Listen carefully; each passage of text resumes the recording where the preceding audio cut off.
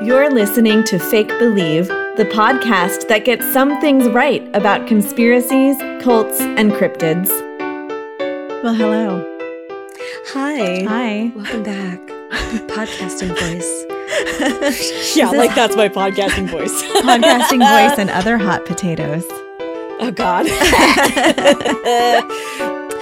Did you want to do an intro in case we're going to split? No, we're not going to split it up. We'll just have, if it's long, it's long. You know what? If we need to do intros, we could figure it out later. Okay. Sounds good. I'll let you know. Okay, cool. Okay, I'm just going to get started then. You ready? I'm so ready. Okay. On October 20th, 1975, NBC aired The UFO Incident, a biopic detailing the abduction of Barney and Betty Hill. Have you heard of them, Stacey? Yeah, I a little bit. Okay. I know only a little bit about them. I mostly know about Delzy, though. Oh, right. Delzy That's true. Hill. And that's who you sent me pictures of, too. And I might have mentioned that Delzy was a little bit chubby, and Stacey was not having that. Yes, you were chastised for it. I almost kicked you out of the family with the authority that I have to do. So the UFO incident was their story, and that was released October 20th in 1975. And just a little nugget of info for you. So on to my completely unrelated story. Okay, great. On November 5th. We're talking about potatoes. Oh, sorry. Wait, why? On November 5th, 1975, 2 weeks after the unrelated airing of the UFO incident, Under Sheriff L.C. Ellison received a panicked phone call from forestry crew member Ken Peterson. He and 6 other lumberjacks had been working hard, pressing wildflowers in the Apache Sitgreaves National Forest outside of Snowflake, Arizona. Whew, that was a long fake. sentence. It's not, Stacey. Listen. The snowflakes. Ow, I hit my hand. But on their way home, something had happened. There had been an incident, and one of the crew members had gone missing. Sheriff Ellison met up with the rest of them at a nearby shopping center where the men were visibly shaken, and some of them were even crying. That's a pretty big deal for a lumberjack. Yeah, especially in the 70s. Yes. They told the sheriff the truth. Their fellow crewman wasn't just missing. He'd been abducted. Abducted by an alien spacecraft. I knew it. How? There were no clues. Well, when they said abducted, I knew it had to be by an alien, not by some random person. Well, that was the very first telling of what would become the most documented alien abduction of all time, the case of Travis Walton. I can't wait. I'm so excited. So one of the reasons this case is so compelling is that there were 7 eyewitnesses, if you include Travis himself. Oh, I do. Good. And these eyewitnesses all passed polygraph tests provided by the nationally recognized news source that has been documented as being correct at least 10 times, the National Enquirer. So let's start with these characters. Who were the crew members? Polygraphs for let's sure. Start with the unrefutable. crew members. Yeah. Okay, let's start with that. Yeah. Their skipper was a man named Mike Rogers. So if you Google him, make sure to use his middle name too, which is Heston. Unless you want to read about Alabama Congressman Mike Rogers, which, trust me, you do not. I'd rather read about Steve Rogers, American hero. Yeah, you can do that. Wait, is he Blue's Clues? Steve Rogers? Steve Rogers. Oh, wait. Captain America? Yes. Couldn't tell if you were doing a bit or not. I was just like, let me just keep saying Steve Rogers and then I'll figure it out. But isn't Blue's Clues guy also named Steve? His name is Steve. I don't know about Rogers, but... Okay, so this Rogers, Mike Rogers, he was the HVAC of the gang. Do you regret teaching me that? No, I am so proud of myself. Like, that's my biggest accomplishment. 28 years old. 28. How old again are you? Oh, you're only 26. So this guy's older than you, but he's my brother's age. Quite young. Oh gosh, I keep knocking into With my your knockers? my boobs. Oh man, contain yourselves, ladies. Contain yourselves. I'm trying to do a podcast here. This is serious investigative reporting. Yes, it is. Carry on, Rachel. Okay, so like your brother, he's 28. So imagine your brother being in charge of people. Nope. I refuse. You can't make me. And Mike Rogers, not Steve Rogers or Steve from Blue's Clues. See, I can see Steve Rogers being in charge of everybody at 28. Yeah, so get that out of your head. This is a totally different guy. Okay, getting that out of my head. But he also did hold the contract with the United States Forestry Service. And he was good friends with Travis. And eventually even became Travis's brother-in-law by marrying Travis's sister. Ooh, that's a good way to get closer to your friend. To your best friend, yeah. Yeah, your bestie, marry their sibling. He had also previously seen a UFO with Travis. The two of them together had seen one about 5 years before this incident. So they were familiar. They were being tailed. That's probably it. Yep. I have an explanation for everything. Good, because I have a segment where that's going to come in handy. But don't get excited because that's not for a while. Okay, so the rest of the crew comprised young men all in their very early 20s. Except for, oh my God, Steve. A guy named Steve. Oh no. But not, so this is going to get confusing. Steve Pierce. Okay, so Steve R. and Steve P. No, Mike R. Steve R. is Captain America.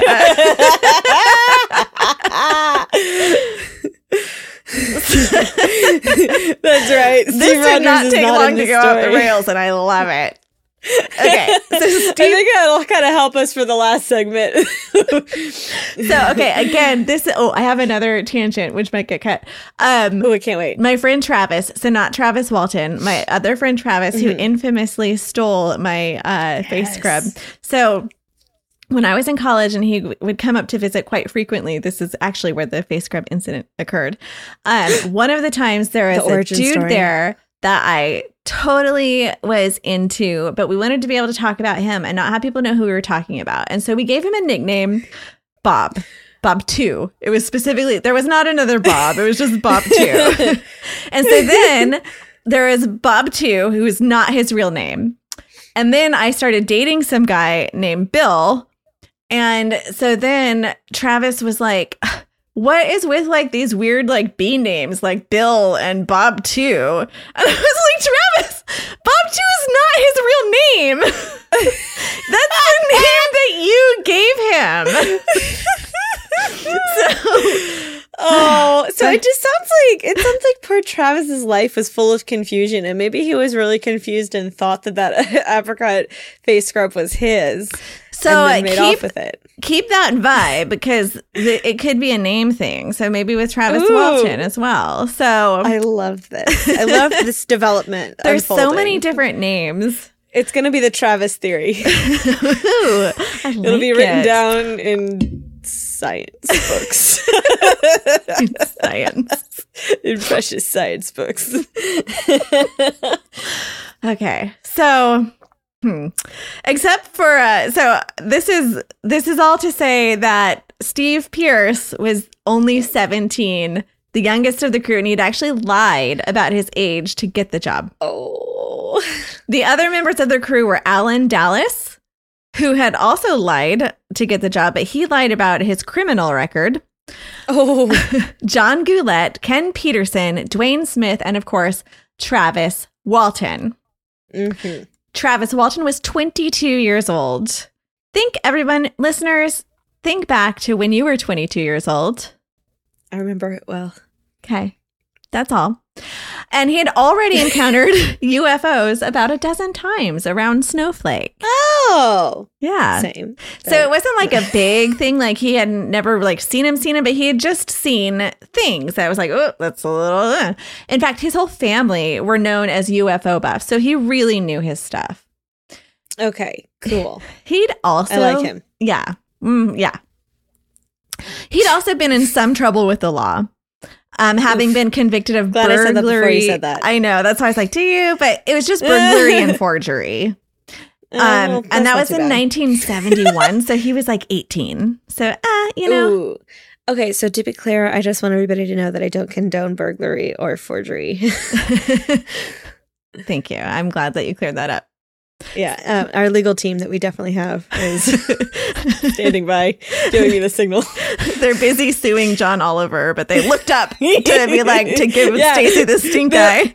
They're frantically milling about papers. They're throwing them in the air. They're highlighting and they're writing things down. They heard me say that they looked up and they gave me the look and they pointed at me and they mouthed the words, allegedly, and you do not condone. I don't know why they said allegedly. It's just, I think it's like their default for everything. Yeah.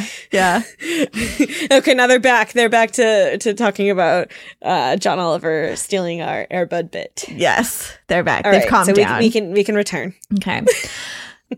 Travis Walton was also known for pranks. One woman said that he was staying at her farm for a while when he was going through some stuff.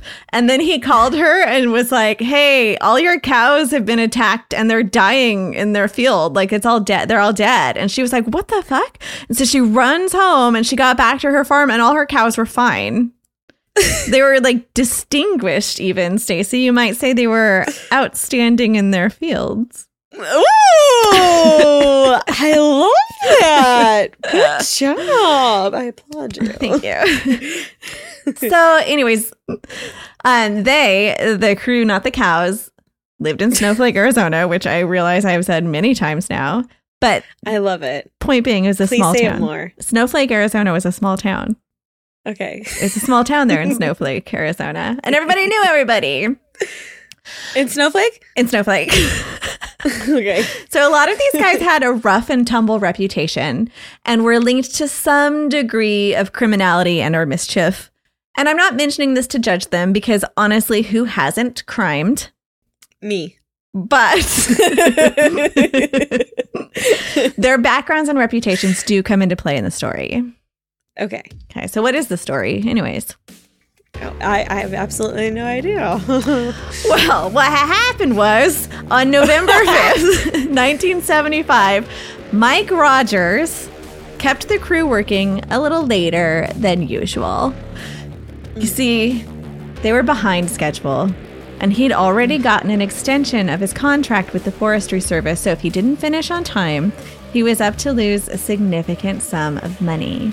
He couldn't breach his contract, and the only escape clause written into it was in the Act of God clause, which protects contractors from any liabilities that are outside human influence. So, Oh. Mike was left with no choice. Had to work it. You better work it. Gotta work. That's the only thing that he could do. So that's why it's close to sunset. Except he could also put his thing down, flip it, and reverse it. That's true. Missy's back. The random references that we keep coming back to. I know, but I love her. I never expected. I mean, I love it, but I just never expected us to do Okay, this. also, I have to say in this episode, I've noticed a lot of people who have two first names for names. Mike Rogers, Mike and Roger, Steve Rogers, Stephen Roger, John Oliver, John and Oliver, Missy Elliott, Missy and Elliott. What is up? Ugh. Okay, new conspiracy. I'm writing that down. I don't know where it's leading, but It'll lead us on somewhere. my string board, I'm going to have something about two first names. I'll connect it to something. They're all connected. So Mike Rogers had made his crew work until close to sunset.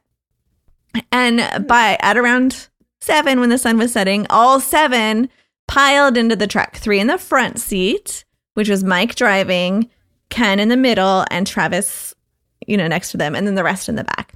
And they hadn't gotten very far when they all started to notice some glimmering lights in the tree line. And at first everyone was like, what the fuck is this? Is it a campfire? Are they headlights? is it big? No, it's too big for headlights. Is it a plane crash? What the fuck? And so Mike was driving and he couldn't really see into the trees, but then Travis was just like, stop! And so he did. So Mike stopped and he turned off the truck, I guess to save gas. I don't know why. Later, Mike would go back and he'd measure the distance. And so he said that it was about 93 feet away from the truck was a flying saucer. A flying fucking saucer. A whole ass flying saucer. A whole ass flying saucer. And so, wow. What do you put that thing down, flip it, and reverse it? Do you know what? I would flip it and reverse it right the fuck out of there if I saw a flying saucer. What would you do? I would also put my thing. No,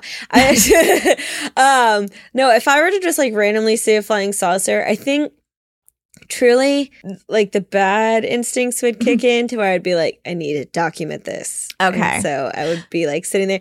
But if anything else were to happen, if there was any movement, if there was any like sign that like somebody knew that I was there, I'd be gone. I'd be like, bye. Okay. Now I'm done. So like I would think that I'm super brave, but then in the slightest instance of danger, I would leave. So I think that you can be a little bit more understanding of Travis's reaction than I was then, because this is what he did. He opened the door and ran towards it because he wanted to see it and he wanted to document it because he'd been seeing these things and he knew they were out there, and he and his family were like big into UFOs. And so he was like, I have to go see this. And then later he said that as he was running towards it, he was like, oh, what am I doing? This is maybe not the best thing. But then he was like, all of my friends are watching. Like, I can't. So he like slowed down, but he kept going. And this to me just goes to show that the patriarchy causes alien abductions. Yes, I agree wholeheartedly. So at this point, he's running. Travis is running towards him. He's slowing down. The UFO starts beeping and humming. No, yeah. See, I wouldn't even. You'd be done with it. But now your friends, like even if I knew my friends were watching, I would run back and I'd be like, go, we gotta go. Like, okay, so the beeping and the humming. Okay, so it gets louder. Even before that. And even if I knew, like, if I had the thought where I was like, oh shit, this is a bad idea, I'd be like, okay, pivot on my heel, and I'm running back, and I'm gonna be like, I'll even tell them like, oh, I saw something, we gotta go. Like, yeah, I wouldn't even care. I'd be like, my pride is not even hurt right now because I was the only one that started running. Because the dude bro patriarchy lumberjack side of you wouldn't have. It wouldn't have won. That. Yeah. No. So, and it yeah. Okay. So it did win a little bit for Travis. So it's rumbling, and so the beeping is getting louder, and then it becomes a high pitched like whine, and then a lower like rumble. And then there was also some comparison that I thought you would find very interesting, is that they were saying, like, what if it was an infrared sound? Like what we talked about in the Dyatlov Pass incident. You mean infrasound? I'm sorry. And what if it was an infrasound? Like, that. Yes. No, I think that is super interesting. And I also see that come up a lot in theories now. Like, that's something I've seen, not even just like theories that like we've researched, but like I'll kind of like see something on the news and they'll be like, yeah, maybe it's infrasound. And I'm like, ooh, yeah, interesting. So this could have been something that like caused them more fear and or caused Travis to freeze or whatever. Like this could have been a thing. So Mike Rogers, who's driving, he could feel the rumble in the steering wheel, and he was like, you know what? This is not a good idea. And so he looked down to turn like the ignition, like, you know how you kind of like sometimes look down when you're turning your ignition on in the car. So he looked down, and so he didn't actually see when Travis got hit by this huge beam of light, but other people did. Good for him. I'm glad he didn't have to see that. He didn't have to see it, but I'm like mimicking to Stacy. I'm like turning the key and looking down. It's very good, but so it is very good. Thank you. Trust me. So he did see like the big flash of light because it just lit up the whole fucking area, right? And so he looked up with this super flash of blue-green light now, and he saw in time Travis flying through the air like a rag doll and basically was totally crumpled. He said it looked like he didn't have any muscles in him. And Travis dropped to the ground and everyone was like, he's dead. We just lost our friend. And this is terrifying. And so they booked it out of there. Oh, no. And left Travis there. So, of course, okay. As you know, when you're driving away from an alien spaceship that has just killed one of your friends, everyone in the car is hysterical. And everyone's always yelling things like, oh my God, what just happened? And was he really dead? And is now an appropriate time for frozen yogurt? And our friend is probably not dead. Maybe we should go back. So many good questions. So did they go for the frozen yogurt or did they go did back? not. I'm glad that you landed on the most important of those questions. Well, I mean, that says a lot. I mean, does. again, if we have to connect any dots, if later on we find out that there's another conspiracy with frozen yogurt and aliens. And people with two first names. We're, it's not even just connecting the dots, we're creating the dots. I love it. So they TM, did. that's ours. That is ours. Hands off. Our lawyer said it's fine. We can have that. Okay, so these guys calmed down without their lawyer's help. See, it can be done. And they decided to go back for Travis. And it wasn't that long. I forget what they said, but it wasn't like they hemmed and hawed for a long time. It was like they calmed down. They came to their senses. They're like, we can't leave our friend. Maybe he's not dead. So they turned around, they went, but when they got back, Travis wasn't there. And neither was the flying saucer. And it was like everything had never happened except that their friend was gone. Oh, that's not good. No. Especially when they last saw him just drop to the ground and they were like, he's definitely dead. Yeah. What is up with those aliens? Are they like freaking owls who like pick up little chihuahuas and then drop them? Stop it. I cut that story from the last one. I was like, this is too dark. And I cut it. Did you notice? I still say it. No, you can say it. Okay, well, I'm moving on. So okay. But also there's wait, no, I won't do that. I won't. Okay, it's gonna be way more PC. Also, like, what is it with these aliens? Like, how they dropped him? It's like me and my phone. Like, can you not be a little more careful? Okay, at least my phone has a screen protector on it. This is a human being. Well, it's not like they dropped him in the toilet. Oh yeah, I've also done that. I've had some close calls, but I've never actually not dropped it in the toilet, and I am knocking at wood.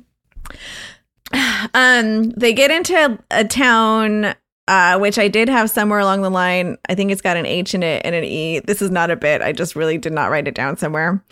It was not Snowflake. So it's not Snowflake. But it was like a town near there, like the first place where they had a phone, because this is the 70s. So it's before alien technology made phones for us to drop. And they called the sheriff, and it was the undersheriff, kind of like deputy. And so that's where I think I started the story, was with them calling the sheriff. So that's we're kind of full circle. So we're all caught up. So remember that Ken hadn't told the sheriff over the phone about the spacecraft. He just said that their friend had gone missing. And this was because he didn't want the sheriff to think it was a prank. But when they got there, they did tell him the truth. And then Sheriff Ellis called real Sheriff Marlon Gillespie. And so they actually all went out back to the site that night to look for Travis. And of course, they had no luck. And so they went to Travis's house and they told Travis's mom and Travis's brother, like, your son has been abducted by aliens. And she was like, oh, okay. And like,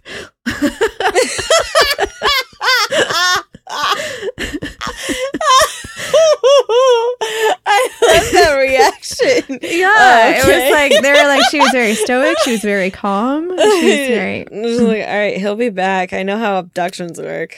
It was kind of like that vibe. Ooh, creepy. Yeah. What a weird mom. If Ramsey got abducted, I'd be hysterical. I would be too if Minkus got abducted. If Ramsey got abducted, you would be hysterical, right?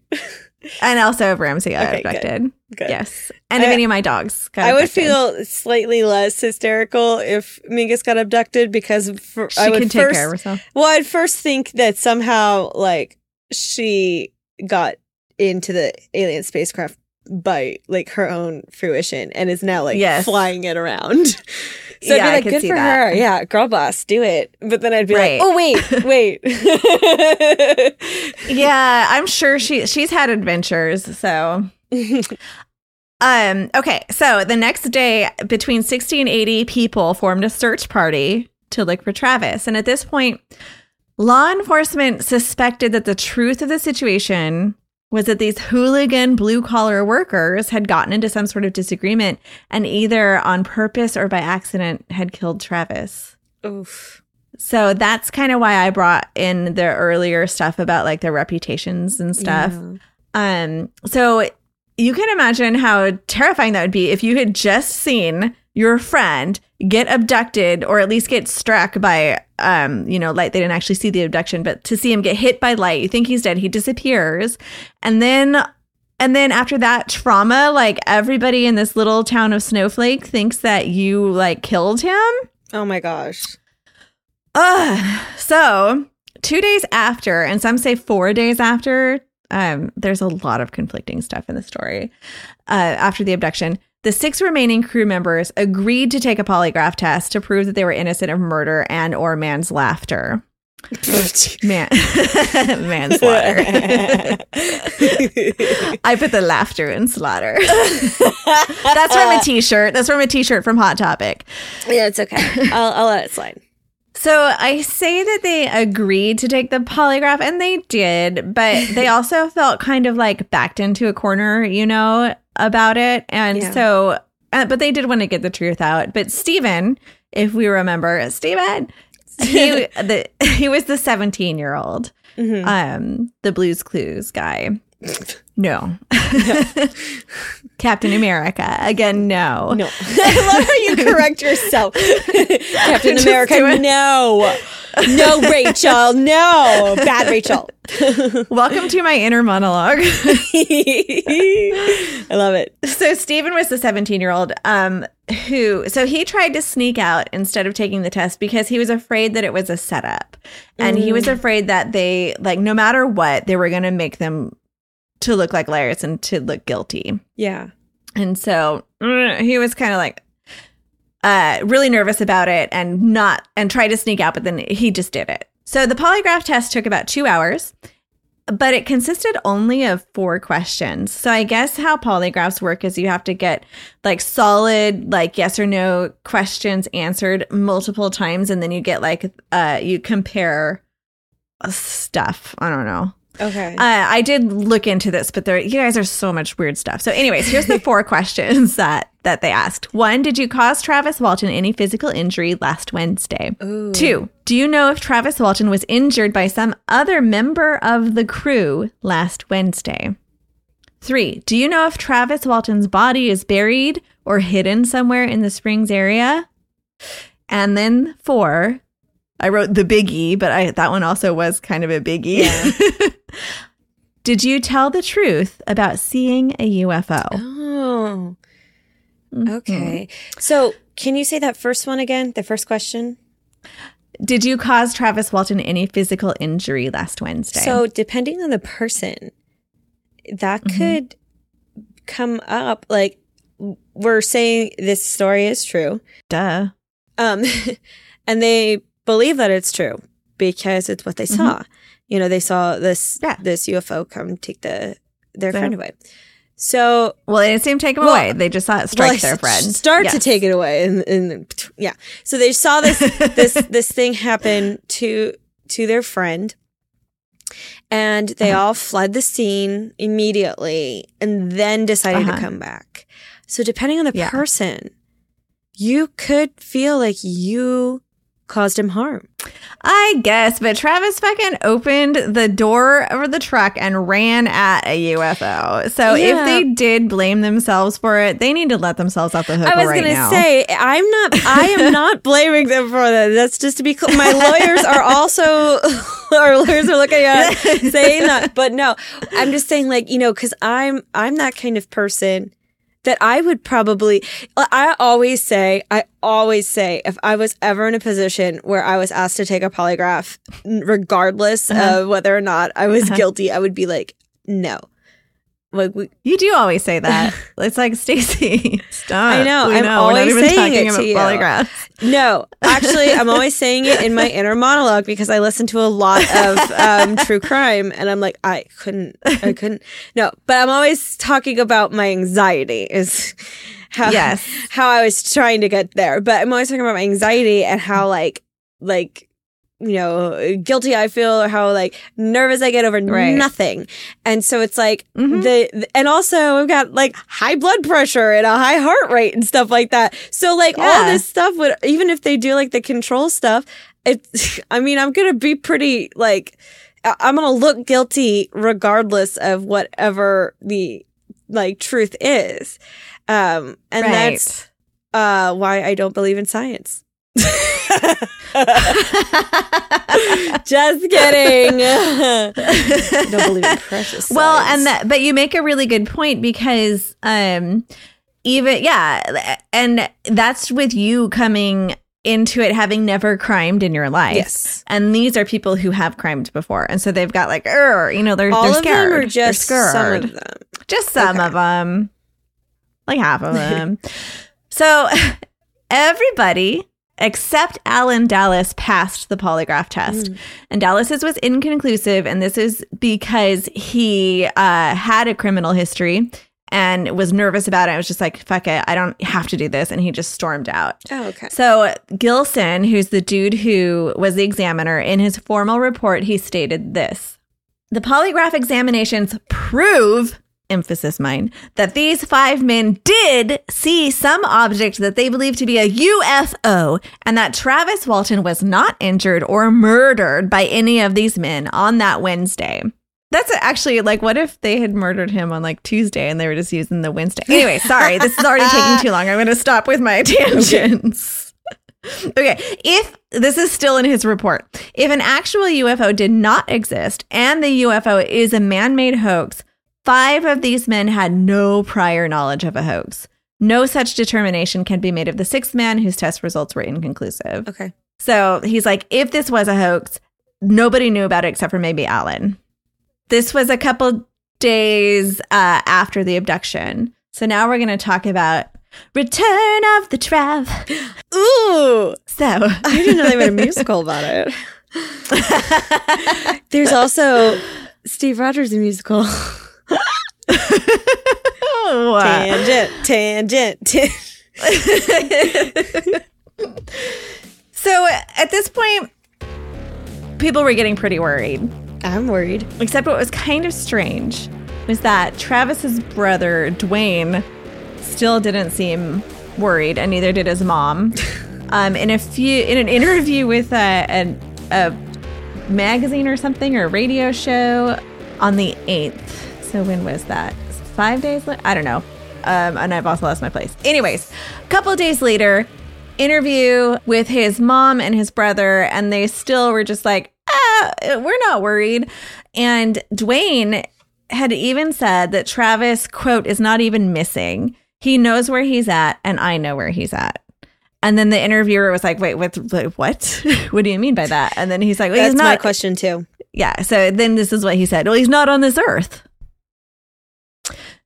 So they just they just figured like that he wasn't being harmed. They felt benevolence from all their UFOs stuff. So that's good. That's good. I love the optimism. Yeah, very optimistic. So there are again conflicting reports on the date of Travis's return, but most of them say November 10th, 5 days after the abduction. Travis recalls waking up on the road just outside of Heber, Heber. That's that place. Heber? Mystery solved. Yeah. All right. Thank you for listening. And oh wait, shoot, that's not what we were talking about. So this is a place where he woke up on the road and he looked up to see a flash of bright white light against a shining hull, the shining hull being a UFO, which zipped soundlessly away. So Travis ran down the street to find a gas station and call his sister, and he noted then that it was just after midnight. Her husband and their brother then came to pick him up, and then he wrote about this in his book, which I have adapted into a short play. So Ooh. would you like to be Travis or his brother Dwayne? I'll give you the option. Wow. They're both great parts. Okay. I'll be Dwayne. Okay. So let me set the scene. It's did you get it in the chat? Do you have your script? Okay, you're gonna be Dwayne. So Dwayne has picked Travis up, and Travis is very, very shaken, and they're in the car and they're driving back. Okay, and Dwayne's asking. He had asked about. Well, actually, it was the other dude, the brother-in-law, the sister's husband, who had asked. So I kind of took some liberties for my art here. Okay. Okay, so I'm Travis. They were awful. White skin, great big eyes. Take it easy, Travis. You're all right now. They didn't harm you, did they? No, but those eyes, those horrible eyes, they just kept looking at me. Just say you're okay. That's all that counts. Everyone's been worried sick about you. If it's already after midnight, I must have been unconscious for a couple of hours because I only remember about an hour or an hour and a half inside that thing. Travis, feel your face. Travis feels his face. Good hell, I just shaved this morning and it feels like a week's growth. Travis, you've been missing for 5 days. Will you do me a favor because I feel like you do it better? Will you just gasp in Cockney? Of course. Anything for you. Okay, thanks. So that's what Travis did. So in case the listeners, you couldn't tell, that reenactment shows that Travis thought he'd only been gone for a couple hours, which means that he has very little recollection of actually being on the spaceship. In fact, he was so shaken up that he didn't want to talk about it for a couple of days, but he was finally able to work around his trauma and share details with a hypnotherapist. Even so, he still only remembers about 2 hours of the entire 5-day abduction. So a lot less than the Hills. Oh, wow. Right? Because he was gone for a long fucking ass time on that spaceship. Yeah. Well, I mean, technically they didn't remember anything, but... Are you just talking about through the hypnotherapy? Through the hypnotherapist. What was brought back? Yeah. Because Gotcha. Okay.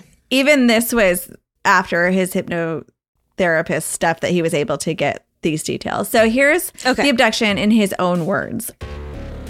I ducked into a crouch when a tremendously bright blue-green ray shot from the bottom of the craft. I saw and heard nothing. All I felt was the numbing force of a blow that felt like a high-voltage electrocution. The intense bolt made a sharp cracking or popping sound.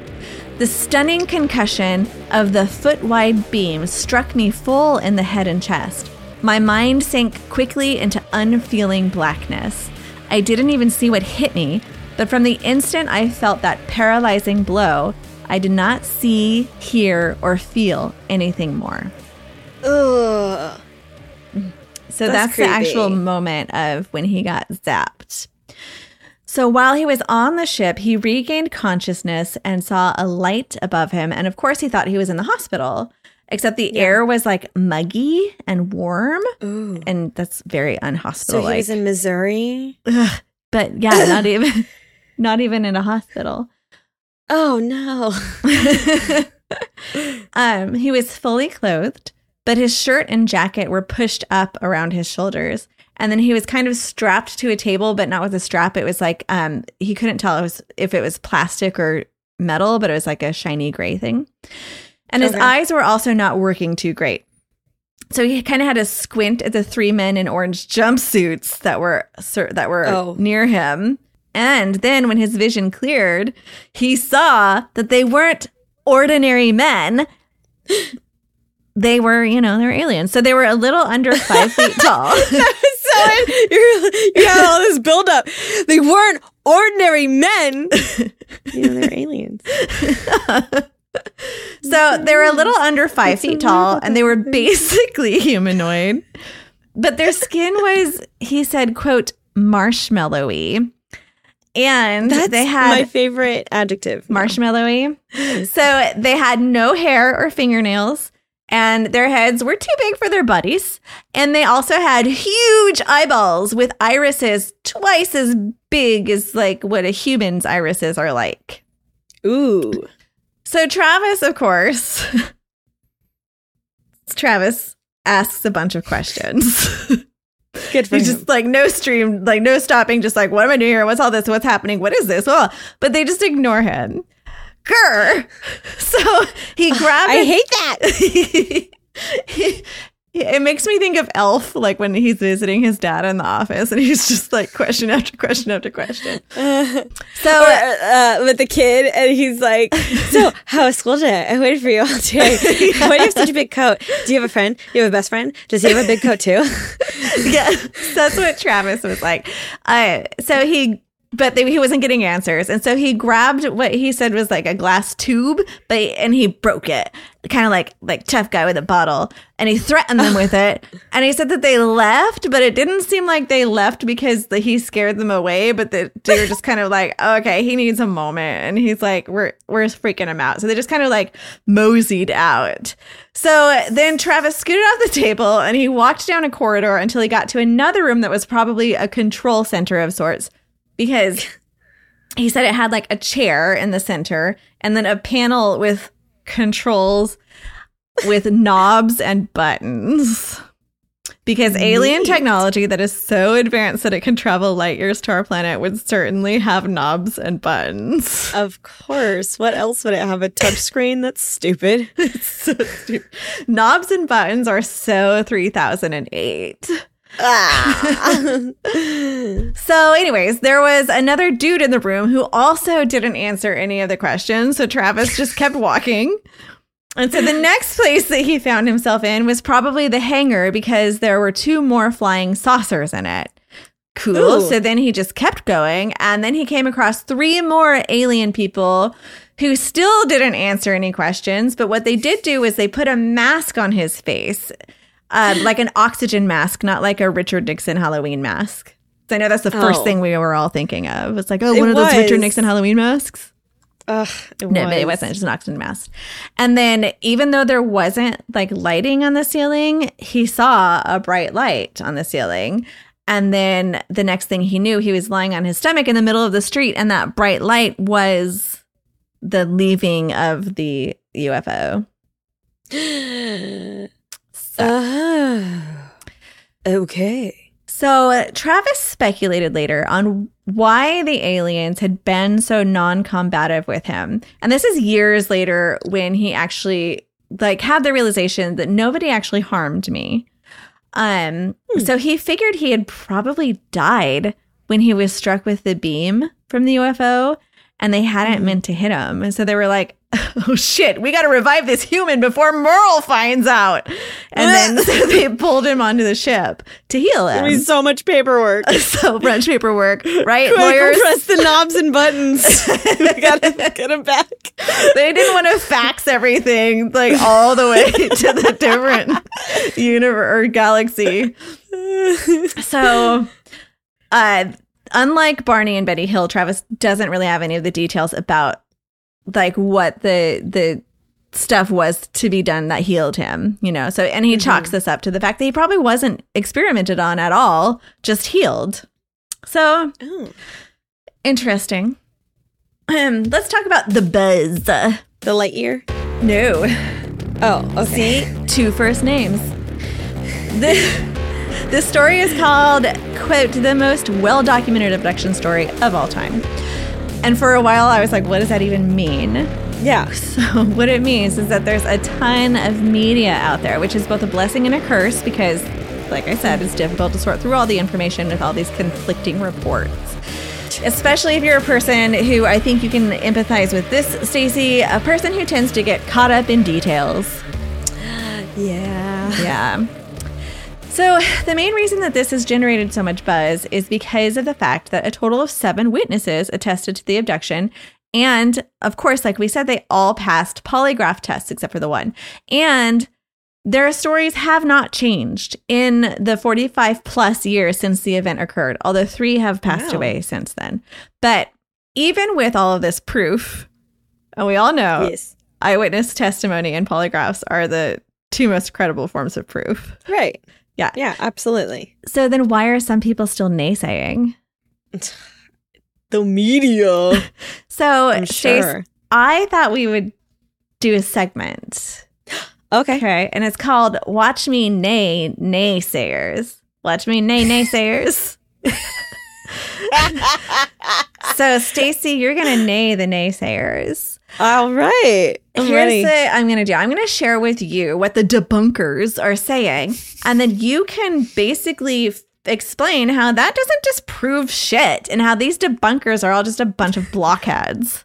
Okay, great. Okay? Here's the one claim. Travis's story isn't trustworthy because he and his family were UFO nuts way before he got abducted, and he had a history of deception. Furthermore, the Barney and Betty Hill story had just been aired, and the National Enquirer had announced a $5,000 prize for the best UFO story of the year, which is about $25,000 in today's money. And yes, Travis and his crew won that money.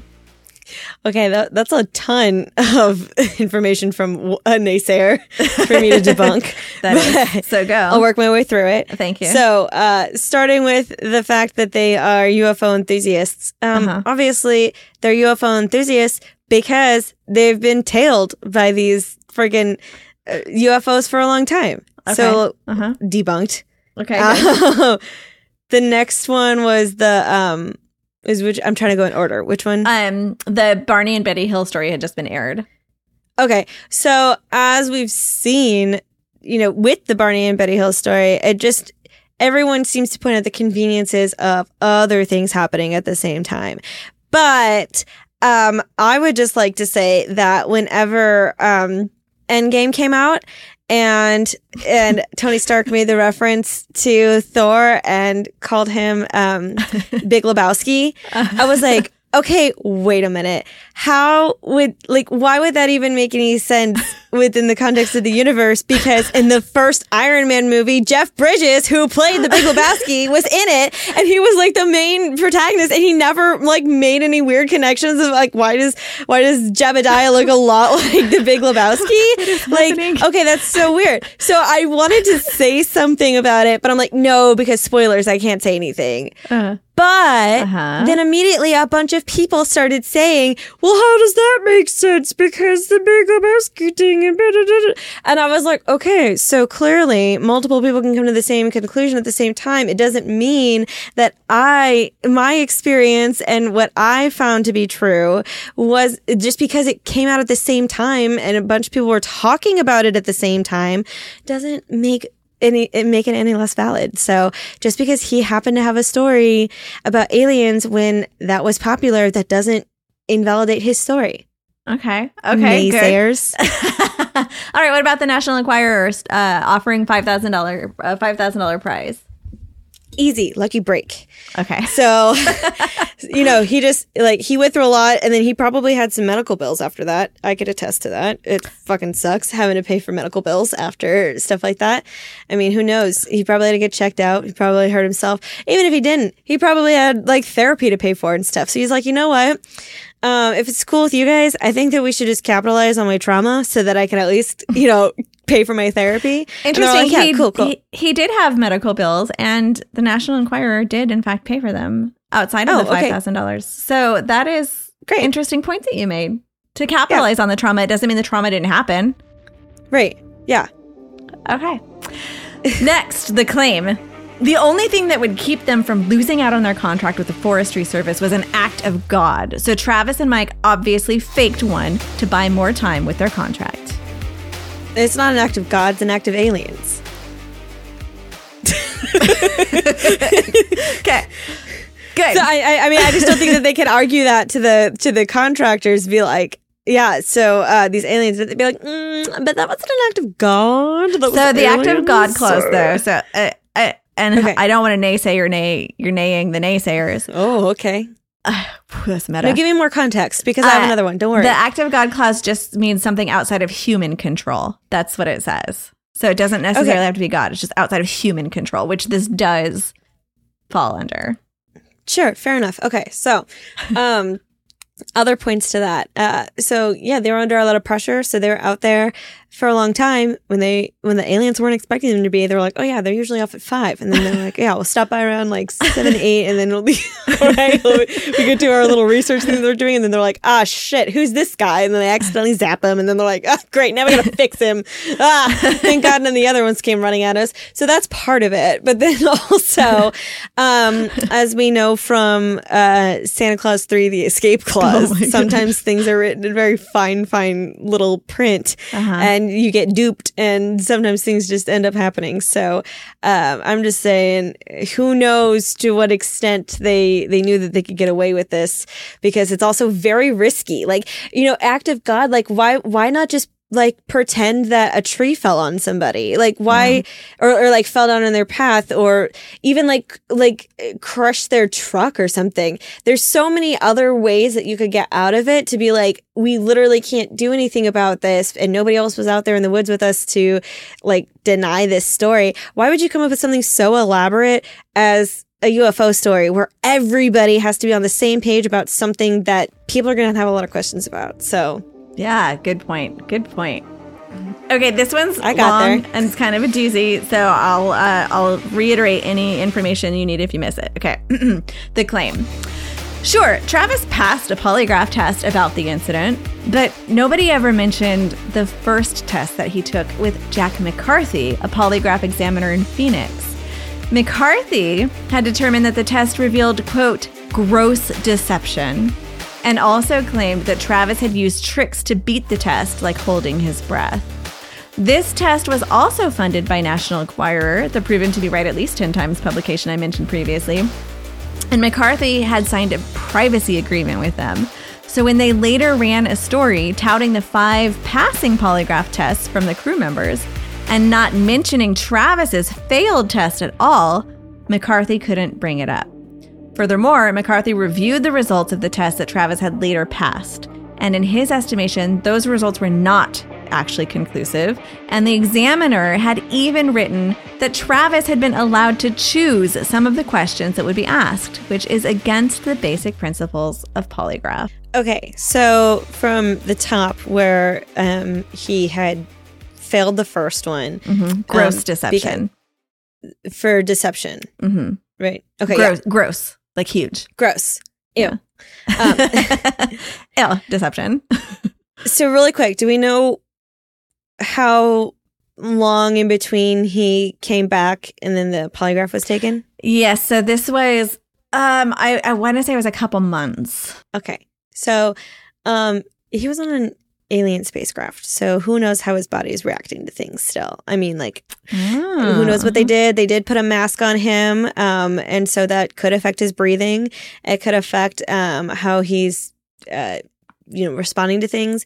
Also, a lot of times whenever it comes to trauma and having to relive that, you get a little nervous. So maybe that's just a coping mechanism that he had. And he wasn't quite trained on how to do a polygraph, because who is? I mean, this is such a weird thing, and you're talking about a topic in which it brings up a lot of scary memories. So yeah, I guess you could say that they are tricks, but you could to deceive, but you could also say that they're tricks to help calm down. Oh, good point. There's that. Okay. It doesn't necessarily mean he's lying. It just means that he is uncomfortable talking about it. Yeah. Yeah. Okay. Yeah. So there's that. Then the next one, from it being from the National Enquirer. Oh, like, why didn't they mention that? And they mentioned the 5 people who did pass, but they didn't mention that Travis again, himself had failed. Again, the one that experienced the most trauma. They don't want to drag that out anymore. Because the National Enquirer is really, it's sympathetic towards people and their trauma. Yeah, obviously. Yeah, they don't. Okay. They've been proven right at least 10 times. At least 10 times.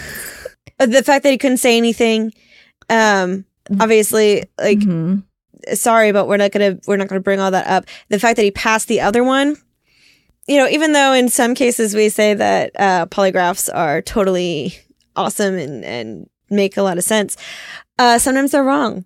So I just want everybody to know that goes both ways. So you could be like, oh, well, those 5 might have been wrong, and they were all lying, but they deceived it. Okay. So you would believe that 5 of them were wrong and 1 of them was right. So, I mean, I'm just saying you can't have it both ways. Either it's all junk or it is sometimes like hit or miss, false negatives, false positives. So, okay. So there's that. Good. All right. This next one, I realized I didn't finish writing, but I'll try to remember. So, speaking of polygraphs, in 2008, Travis went on the game show called The Moment of Truth, where people take lie detector tests and answer questions in front of their family and the public. Have you seen this show? No, but I know this story. It is wild. Anyways, so for him, basically how the show works is the more questions that you answer truthfully, the more money you get. But then, and you get like to different platforms. But then if you are caught lying, then you lose what you got up until a certain platform. Yeah. So Travis was doing really well. And I will say he was passing questions that had to do with like the abduction. But then for the $25,000 question, it was, were you abducted? And Travis, without hesitating, says yes. And then that came back as a lie. And so then Travis said, well, polygraph tests are only 97% effective, not 100% effective. Yeah, it's kind of like what I said. So with this one, it's a TV show. They do things for drama. Have you watched reality TV? No, because there's no such thing as reality TV. Whoa! Nothing actually happens. It's all fake. It's all scripted. Hollywood elite. You could say, well, he was on this TV show and took this lie detector test and he failed. Yeah, okay, sure. It wasn't scripted. Okay, yeah. Grow up. Naysayers. We should do more of this. Okay, I have 4 more claims. I love this. Okay, I hope you still... Okay, next, the claim. Remember how blasé both the mom and the brother were about Travis getting abducted? Like, hello, he could possibly be on his way into outer space. Why didn't they care? That is weird. They didn't care because they were in on the hoax and they knew that he was not on a spaceship.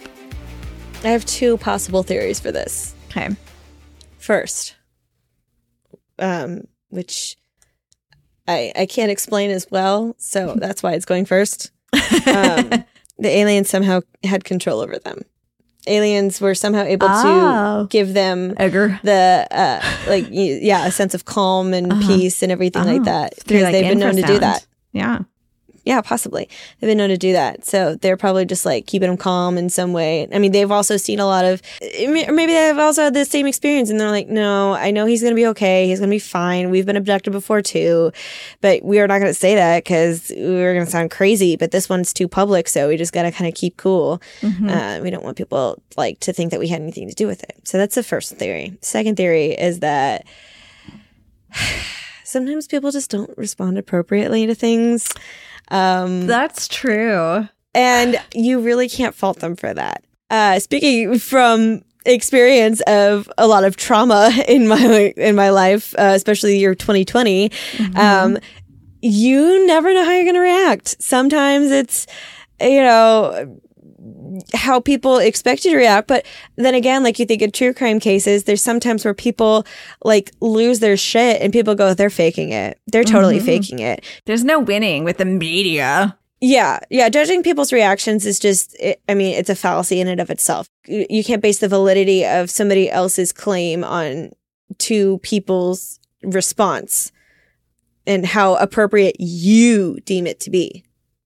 It's very subjective. It is. Good. Thanks. I like how you go, good. He's like, all right, good. We can move on now. You did it. Yeah, I did it. The next claim. Travis's description of the... Sorry. Oh. Siri was listening the whole time on my watch and just was reading it back. It's not that creepy. I bumped my watch. No, she's listening. She's fine. Her and I have talked. Yeah, you got to be polite to her. Yeah, we've got an understanding. It's cool. She knows I do this podcast. She's like, yeah, it's fine. She supports me, actually. We're Thank besties. you, Siri. Oh. Yeah. That got sad. Well, hey, I'm not saying she's my best friend. You said besties. Okay, listen, I'm doing a Gen Z thing where you call everybody bestie. Oh, but I thought it's bestie for real or bestie is super sarcastic. Well, it could kind of be either, but you just say bestie, and like that confusing. doesn't mean like you are my best friend. I mean, people can have multiple best friends. People That's say true. that I all the have time. two.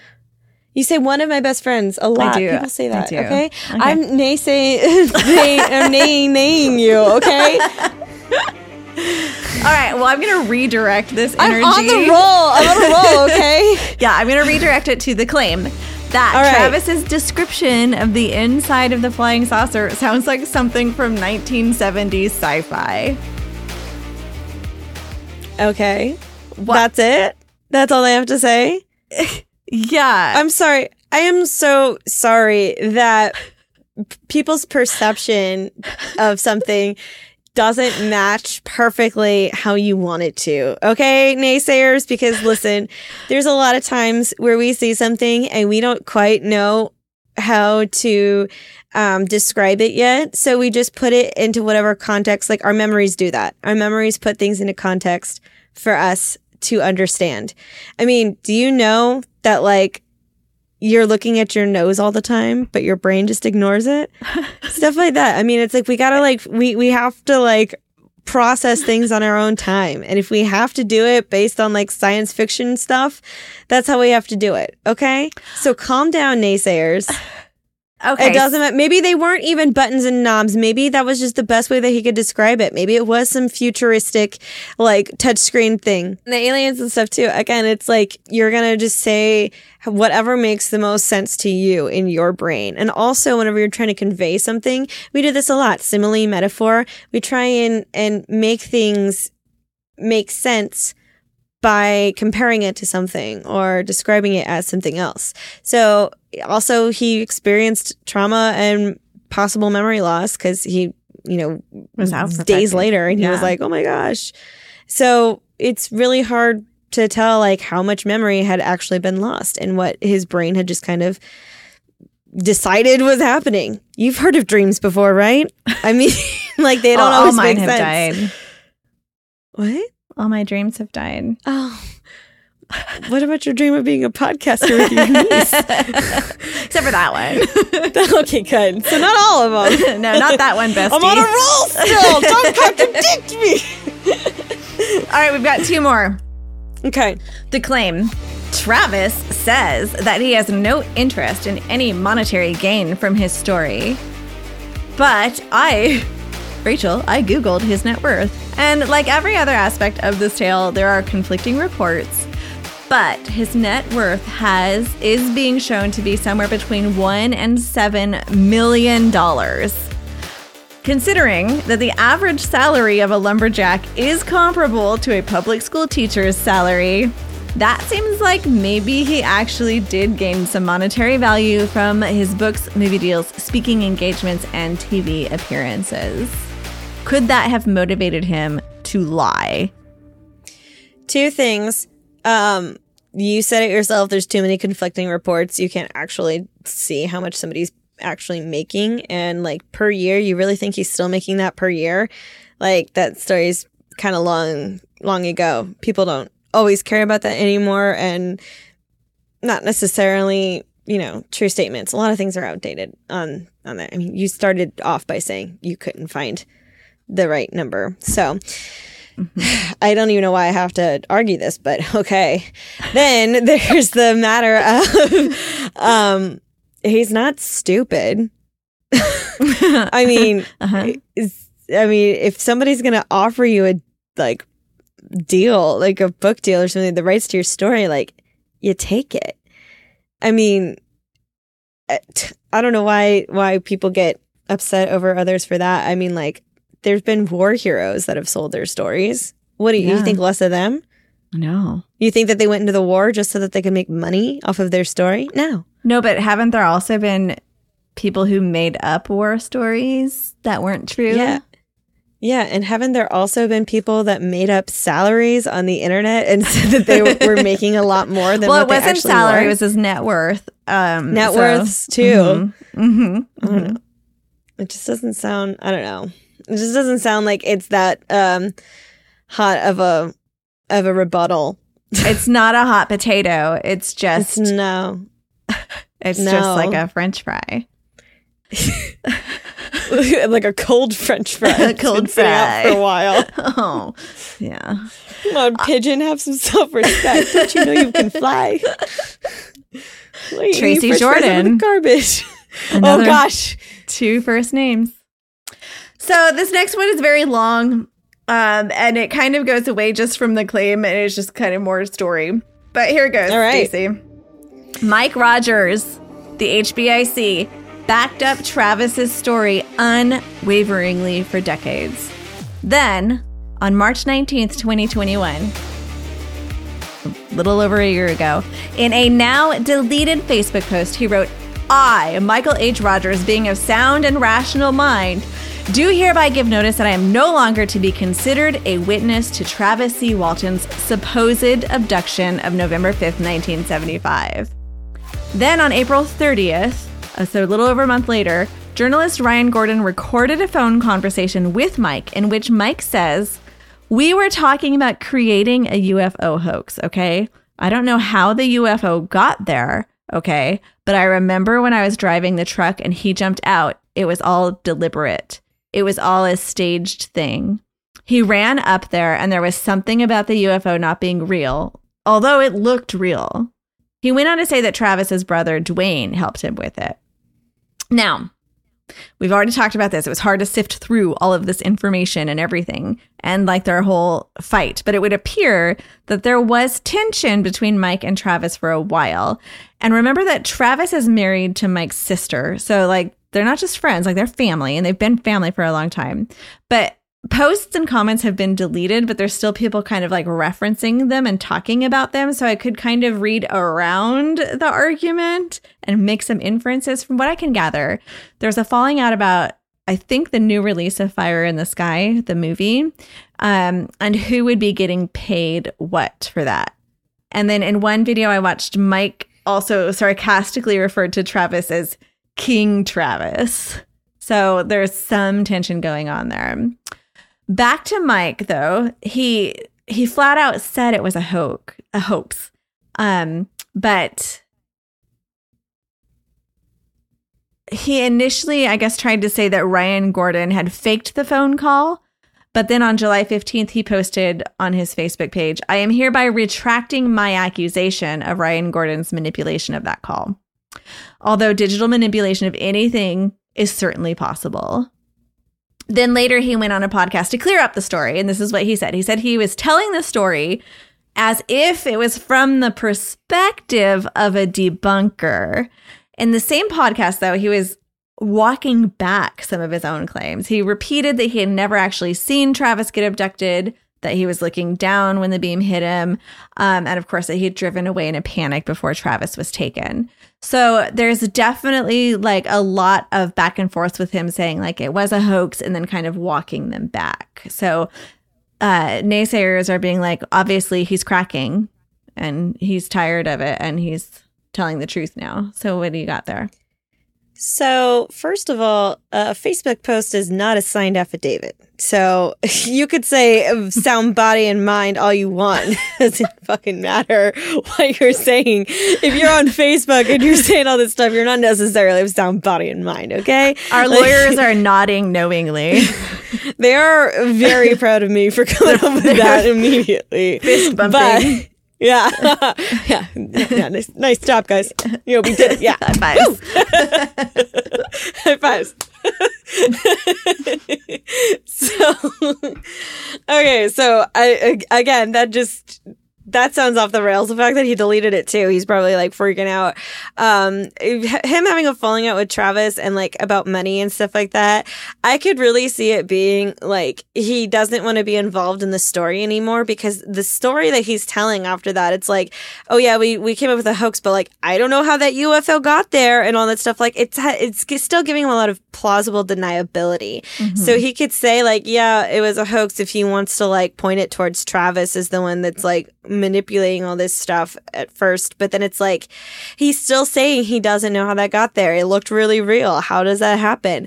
It just doesn't. It sounds like he's trying to say something else, or maybe he's trying to like kind of weasel his way in or out of something. There could be like a contradicting book deal coming up to where he would want to say that it wasn't true, you know, like kind of rivaling Travis in his accounts, maybe even painting Travis as some like crazy master manipulator that was able to pull off this hoax in a way that he didn't even know, and like how crazy it was. Yeah. So again, like I said, it just seemed like he gave himself like a lot of room to still like stick to the story, but not completely like walk away from it, you know?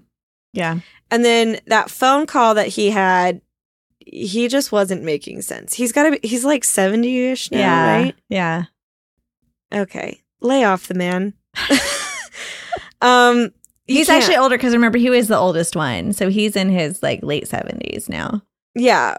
I think he's like 76. It's like how many trombones led the Great Parade? What? Sorry. But I mean, it's like at this point, like he's getting pretty old. So this is the time when a lot of sad things start coming into people's lives, like dementia and all that.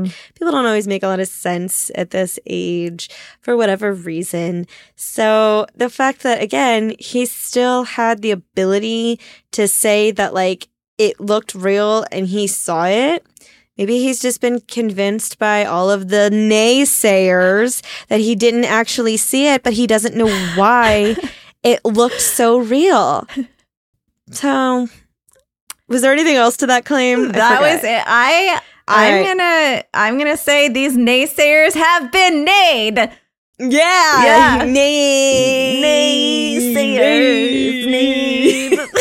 Is that their theme music for this this segment? Well, yeah, that's the only thing I can think of that wouldn't get us copyright claimed. Our lawyers are just so upset with me right now. I'm trying to keep them happy so that they'll get John Oliver. Yeah, get him. Get him. Get him. Go. Get him. Go. Come on, lawyers. Lawyer faster. Well, Stacey, in the end, it's hard to say what is true and what is embellished in any alien abduction story. How do we decide whom to believe? How do we know who is telling the truth? And what even is truth? When humans have proven themselves to be masters of self-deception over and over again. Whether or not these aliens started out real, the truth of the matter is that they're real now to millions of people who believe in them. And that is the story of Travis Walton. Oh, I liked that bow at the end. That was great. That was a lot of fun. I feel like in the Betty and Barney Hill section, I was just like, let me give you so many facts. Guess what? Racism is a thing. What? And it's like, it felt a little heavy, so I'm glad that this one is a little lighter. I got to, and I'm glad I was on it today. I was like ready to go with all these naysayers. I was like, let me fight. I'm ready for it. Naysayers didn't stand a chance. So, what's your thoughts on it? Do you think they were abducted? Do you think that was like, I don't know. Did I convince you? Yeah, you did, obviously. So what I will say is that say that it's not real, right? Pretend like see if you can just guess that it was. Somehow they managed to like pull this hoax. Okay. Sure. What a testament to friendship that you have 6 people willing to hold this big lie for their entire lives for you. Like, Right. I don't know if I have that many people in my life who would be willing to take on that sort of endeavor. So I don't know if I would be able to do it, let alone find anybody to do it for me. Like, that's just, oh my gosh. I think that's great. yeah. So it's a beautiful story, no matter how you look at it. Yeah. It's a story of friendship and triumph. Right. Or it also could be though, like, have you ever kind of started out like with a lie and then it just like so much time has gone by and you're like, well, I can't fix it now. Like I did like all of this stuff. And so you're just like, you have to double down. Like, has that ever happened to you? No. Oh, well, yeah, you don't No, it's crime enough. happened. Okay. So, you know, See how quickly I crack though? I know. You'd be Like- terrible at. So we know now if Stacey ever gets abducted, we know it's the truth because she can't lie. I can't. I'm really bad at it. And I would tell everybody everything. I'd even tell the aliens everything. I'd be like, okay, so here's my medical history. First, let's start with this. And then they'd be like, okay, we need you to stop. I'd be like, no, this is important. You need to know about this if you're going to I experiment on don't me. have an appendix. So if you were going to experiment on the appendix, Right. you should know that I don't have one.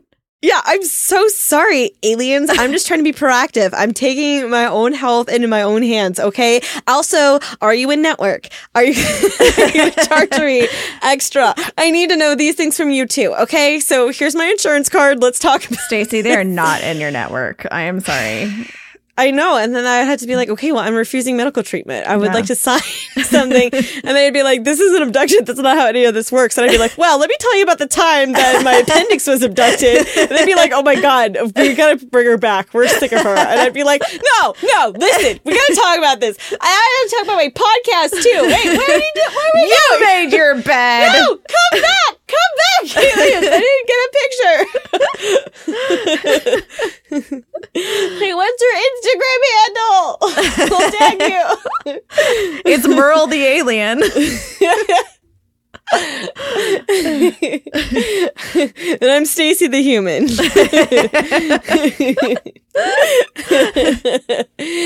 Oh my gosh. I love the fact that all of them stuck together on that. That's amazing. Good for them. Yeah. It was really hard to track down the 7 people, and I know 3 of them have passed. And I don't think they all led really happy lives. And so I don't know. There's been I would be interested to go and like actually look at them individually and see how this has had an impact on all their lives too. But Right. Well, see, and that's another thing. They didn't capitalize on it. They didn't make money from it, really. Just Mhm. like the main person, and then kind of by extension, well, they his did because brother-in-law. that movie was a feature film, so everyone did get like some, but they're not like But- rolling in the dough. Right. They're not like $1 to $7 million net worth or anything. Not like King Travis. Right. King Travis over here. Okay. So I don't know. I mean, just again, it's like if you feel like even saying that it was all a hoax would be a good scoop, like I mentioned earlier. Yeah. But Yeah. really, it doesn't matter, what kind of lives they led. Their truth is their truth. Mhm. We don't really know. But at the end of the day, it all comes down to we know that this is all 100% real. And 100% fake believe. You might be thinking that aliens have messed around with the timing of our podcasts, but the truth is that Stacey is busy planning her wedding, and I, Rachel, am trying to stay out of Texas as long as possible during the summer, where today it is going to reach 108. So please bear with us through our wonky timing. We'll get back to a more regular schedule in a few months, provided the lizard people mind their own business and don't crawl out of the hollow earth from the blue holes in the Bermuda Triangle to sick the Loch Ness Monster or an octopus on us.